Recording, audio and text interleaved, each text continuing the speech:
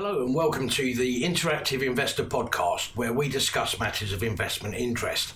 I'm Richard Hunter, Head of Markets, and in this episode I'm delighted to be joined by Gary McFarlane, our cryptocurrency analyst at Interactive Investor. So Gary, I think it's fair to say that the vast majority of people have probably heard of Bitcoin.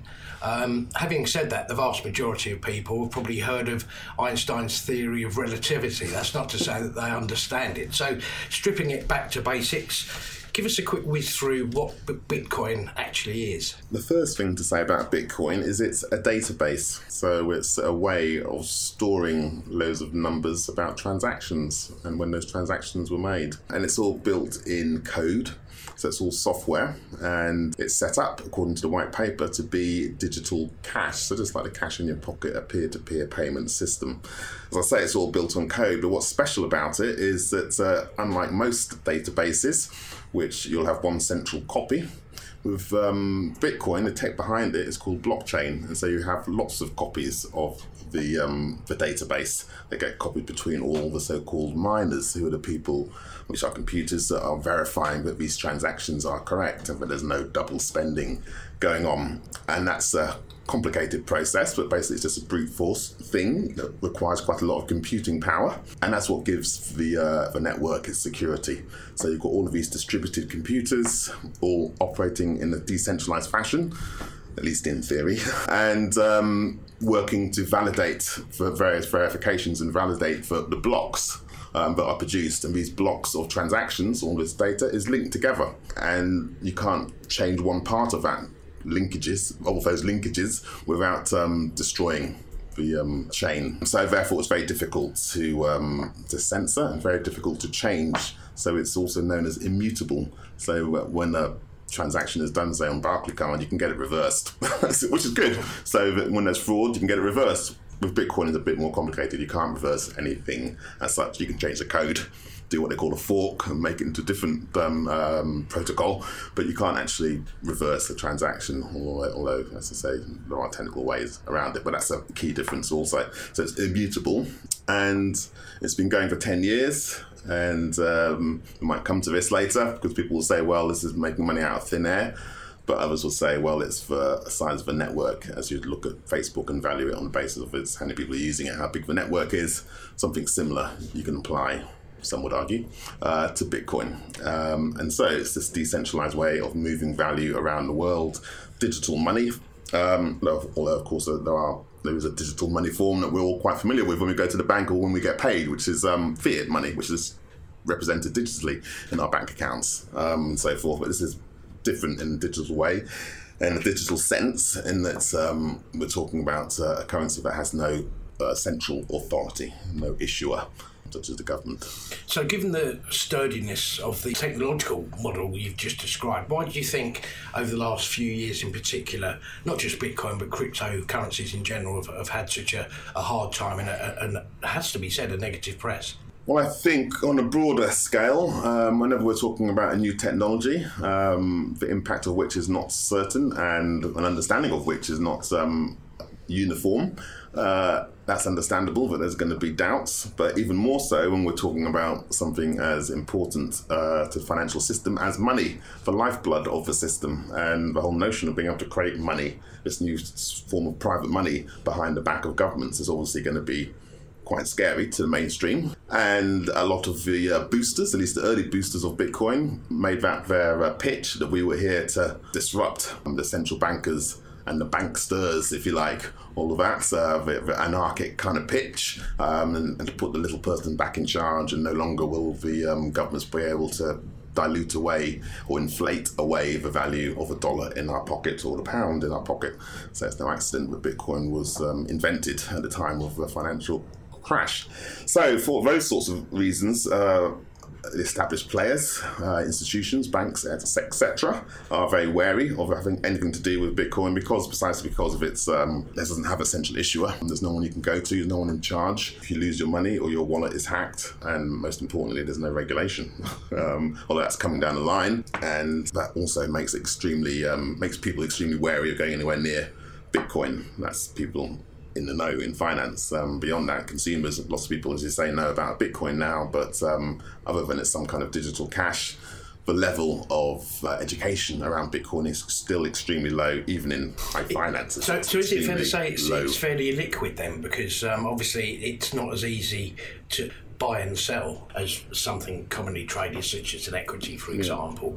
It's a fair old amount of effort, I understand, to get hold of any Bitcoin. Things are a lot easier now, but then again, you need to know where to go. But Coinbase, to be fair, have been doing a fairly good job of making it easy to download their app, get some money onto it, jump through all the anti-money laundering questions and so forth, set up your account, and you can go and buy yourself a fraction of a Bitcoin fairly easily. You just have to pay slightly higher fees on Coinbase for that ease of use. So that's an ease of use way around it. But if you want to do it much more cheaply, then it gets a little bit more complicated. You need to go to a crypto exchange and you need to make sure, and Coinbase is one, but it is American based and it is regulated in some respects. The vast majority of the other exchanges aren't regulated, so you need to pick the right exchange. Once you've got some money onto your exchange, which means that you'll have to go and get a source of Bitcoin from somewhere else, because you can't use fiat on lots of these exchanges. It's just crypto to crypto. Once you've got some Bitcoin on there, you can go, or some other currency,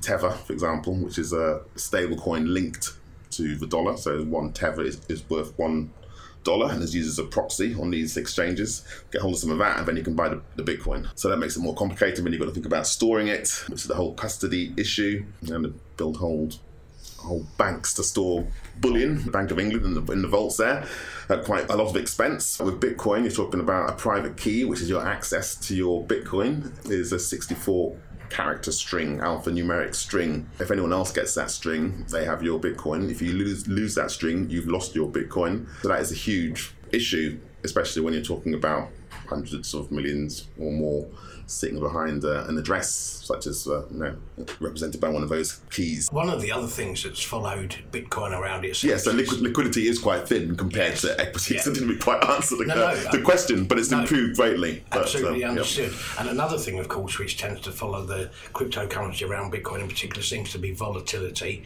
It's been up as high as $20,000, and it's now somewhere around the 11, 12. But within that, I mean, Bitcoin is up 215% just this year, 2019. So what have been some of the drivers there? Facebook's Libra would be one of the drivers. That's more recent times. But before Mr. Zuckerberg's project came along, which had been trailed for about 6 months, we knew it was something was coming down the line. Prior to that, the so-called crypto winter, which is the bottom of the bear market, which we saw last year, that flushed out the weak hands, if you like, a lot of that hot consumer funds that came in on the back of the rise, and people just wanted to, with the fear of missing out was kicking in, people wanted a bit of the action. So that quickly exited, almost as quickly as it went in, as you pointed out, and the air rushed out. But in that period, we saw high net worth individuals, family offices, hedge funds, trading firms, other institutional players starting to sniff around, and might be a stretch to say that they've led the charge back. But that's been a big part of the picture, institutional buying, and that's been given a big boost, I guess, by Facebook's Libra in terms of the credibility it lends to the space. So that confirms to those types of people, institutions, that perhaps it might be worth having 0.5% in crypto, which today really means Bitcoin. That's what people are buying, I think, when we're talking about institutions anyway. Also, the other little coins that people aren't really playing with at the moment. So that's been driving sentiment. Also, the anticipation of better routes in for institutions who want to get into crypto, as you're saying, it's complicated, and it still is complicated. So there are a number of exchanges and ecosystems that are being built. Fidelity has set up Fidelity Digital Assets, which will provide custody services and over-the-counter services for institutions. Backed, which is coming from the Intercontinental Exchange, which is the owner of the New York Stock Exchange, which will be offering the first physically settled Bitcoin futures product. At the moment, we have Bitcoin futures, which is another on-ramp, another way in for the institutions. We have regulated futures on the CME in Chicago, and they're cash settled, but these new ones, when they eventually come out from Backed, will be physically settled, which means you've had to go to contract. If you go to expiry, we have to go and take delivery of virtual, you have to take delivery of that Bitcoin into your wallet. So that will pressure prices in a good way if you're a bull, I imagine. Yeah, so, and general maturity in terms of the technicals also of Bitcoin, in terms of how the network is operating. We're now at what they call the hash power. The number of computers on the network is now a record high, which shows you things are busy, even if it's speculative money going around. It still is being transferred and still proving its worth as a value transfer protocol. So that's also been pushing things, and the so-called halving. Not wanting to get too technical, but all those miners who are doing the bookkeeping of a network we spoke about earlier, they get paid for going and finding a block and doing all that hashing work. They get paid something called a block reward, which today stands at 12.5 Bitcoin for every block that you verify. And that gets halved roughly every 4 years. So the next halving is next year, which will happen in around May, depending when it gets to that block. And that will halve to 6.25. So, basic economics in terms of supply and demand. If the supply is shrinking, that should pressure demand, that should increase prices. And that's something that's tended to happen in the past. So that's also in the background, which predates Libra. And so on. And to wrap all of that up, I think the key driver now is probably economic uncertainty and geopolitics, and the general idea of Bitcoin as a hedge, as a store of value, and as a hedge against uncertainty, which sounds like a very strange thing to say for something that is so volatile in terms of being a store of value. People prefer to buy gold normally as a store of value because it's not going to go up and down by 10% every 2 minutes as Bitcoin can do. But nevertheless, for certain people in certain situations, it is acting as a pretty good store of value for what they want to do. So if you want to get your money out of China and you're a Chinese investor in Hong Kong, which is a playground for China's high net worth individuals and where they park a lot of money, that's all looking a bit precarious. That's a big driver, I would argue, of Bitcoin overnight. We saw a huge ramp up from the Asia session, and that'll be people in China looking to buy in. And yet, stepping back from that, the Financial Conduct Authority recently said that Bitcoin has no intrinsic value. Others, of course, describe it as digital gold. If people are interested in this, what has to be described as a fairly nascent asset class or currency, whatever it is, what line should they fall on in terms of those two descriptions, do you think? Well, you're right, and that's a new technology. You need to try and understand it and come to a judgment about it. And I think that the position is, it depends what we're talking about. So Bitcoin, we can safely say, I would argue, has failed as money in the form of digital cash, going out and buying a pint with it. People don't use it for those purposes. People use it more like gold bullion to store their value. But when the Bank of England and the FCA and others talk about Bitcoin as lacking intrinsic value, the first thing people come back with is, well, what about the paper in your pocket? What's its intrinsic value in terms of paper money, fiat cash? In terms of gold, what's its intrinsic value? Okay, well, it does have some use, is used in electronics and jewellery, but that only accounts for 5 to 10% of the uses. The rest of the uses is just being a nice yellow metal that doesn't degrade over time and has proven over millennia to be able to store value, but it doesn't have anything intrinsic to it other than that. And so when we come to Bitcoin, it might fail on the tests of money in terms of cash, but one part it is succeeding in at the moment, and this is why I think its supporters have pivoted towards the idea that it is digital gold. So where does that intrinsic value come from? Such persons might argue that it's based on its network, that network value, and you can take a look at the break even for miners and put that in as your base level of the intrinsic value of a Bitcoin in terms of the amount of computing power that's dumped into maintaining the network. That's the underlying value, and that's anchored on what the currency, I guess we can call it, can be used to do. And so its use cases vary. One, obviously big one is crime, but it's a question of controversy as to how big a role that plays in the Bitcoin ecosystem. MIT did some research showing it was about 2% it's used by crime, but who knows? But that's definitely a part of it. On the dark web, you can pay for things with crypto, but for other persons in different places, it works differently. It has different reasons why you might want to own it, such as the Chinese investor, such as for a person in Iran or company in Iran under sanctions.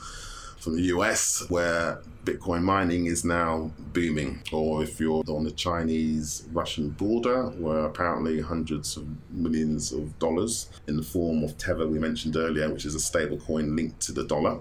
Because of sanctions, it's just easier to use Tether to conduct some aspects of cross-border trade. So you can see all these little places where it's seeping in, which are on the fissures and on the edges of the system. But its ultimate value, I think, will derive from people look to its scarcity. It's only ever going to be 21 million. We're now up to 17 and a half or thereabouts. Look to its scarcity as its source of value, and I think actually it's more looking to it as a form of global money. It may or may not turn into be useful as cash, but at the moment it's turning out to be useful as a store of value, as a form of digital gold, and that's why I think people see it as having value, intrinsic or otherwise. Sure. And just finally, picking up on the digital cash thing that you mentioned there, obviously there's been a lot of noise around Facebook's Libra proposition. Do you think that's going to get off the ground, that particular one? Where we are at the moment, it doesn't sound like it, but an organisation the size of Facebook and what they've done by letting the cat out of the bag means that even if Facebook doesn't get its Libra, or rather the Libra Association's Libra, let's claim it's separate to them, even if they don't get it out the door, something else is going to come along. So I think it's set off competition at the level of corporations, big tech, who's going to be first to actually come up with a use for blockchain technology, and not just in finance, there are other uses also, obviously.